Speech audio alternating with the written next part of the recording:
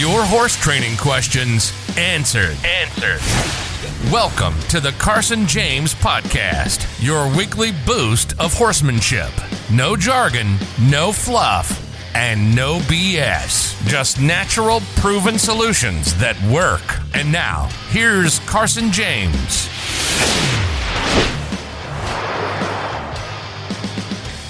All right, I'm pretty excited about this one because this is a really good question from Angela. And it's a very valid question, but it's really good to talk about and pretty fun. So she's saying, if all I ever do, for example, is take my horse trail riding, why should I teach my horse things that I may never use? Like, as an example, side passing, or, we could even say flying lead change, or to, spin like a reining horse or whatever. All right, guys, so here is the deal with that.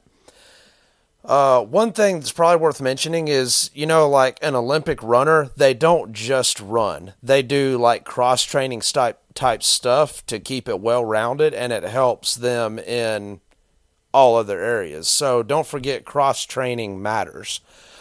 Now, the biggest reason why, let's just use a pretty ultimate example. Why would you want to teach a trail horse how to do a flying lead change, where maybe you don't ever even lope your horse? Okay, here is why. If you can become the type of person that can communicate something like that to your horse and get him sure about it, get him confident about it, okay, well, if you're able to do that, then that horse's instincts are going to tell that horse, hey, horsey, this person really understands, horsemanship. This person really has some good feel and some good timing. This person really knows what's up with what makes us tick and what makes us not tick, so to speak. You know what, horse? I'm going to allow you to basically trust this person. So a horse's instincts, as we're always talking about, will not allow that horse to give himself up to someone who is not able to portray themselves as an effective leader and communicator. This is why we still have horses around today. So if you are able to have the communication to teach a horse to side pass, for example, well, that is actually how you eliminate spookiness and barn sour and all of these problems, because the underlying root of all of these things that we label horse problems are actually just a byproduct of the horse lacking confidence. Because when a horse is not sure about things, that self-preservation is going to keep the walls up around that horse, kind of mentally and physically, and not allow that horse to be normal, which would be calm, cool, and collected, all the stuff that we're all after, right?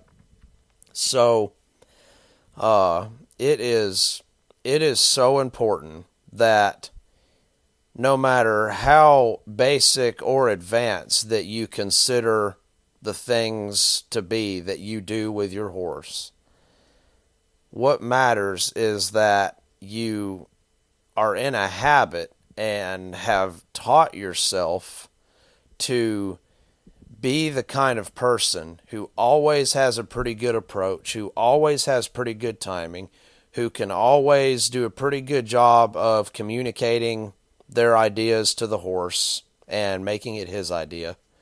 And the kind of person that can pump that confidence that is the actual root of fixing problems, able to pump that confidence down into that horse in any type of interaction you have with him, whether it be saddling, catching, trailer loading, grooming, riding, side passing, stopping, backing, anything you can think of.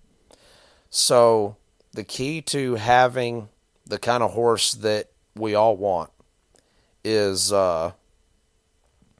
never just being able to come up with a few answers for fixing a few big things. It is being able to be the kind of person that has enough awareness to where you are able to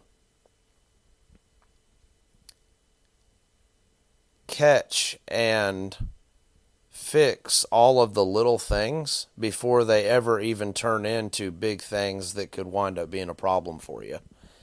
And this is why it is so important that we basically cross-train our horse.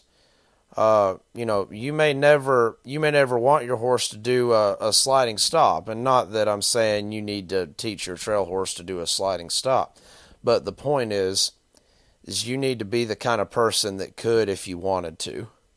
If you want to have a really good, consistent, reliable, confident, light, responsive, everything we want in a horse. If you want to have it, that's the kind of person that you want to always be striving to be. So, I'm trying to think.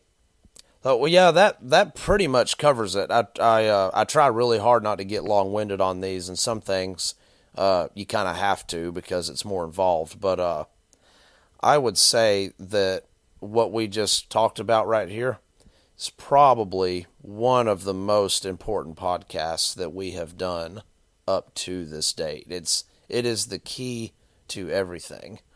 All right, so I hope you guys enjoyed it, and we will talk to you next time. You've been listening to the Carson James Podcast. Real, simple horsemanship. Subscribe now to get new questions answered every week. If you enjoyed this week's podcast, drop us a review and share it with your horsey friends.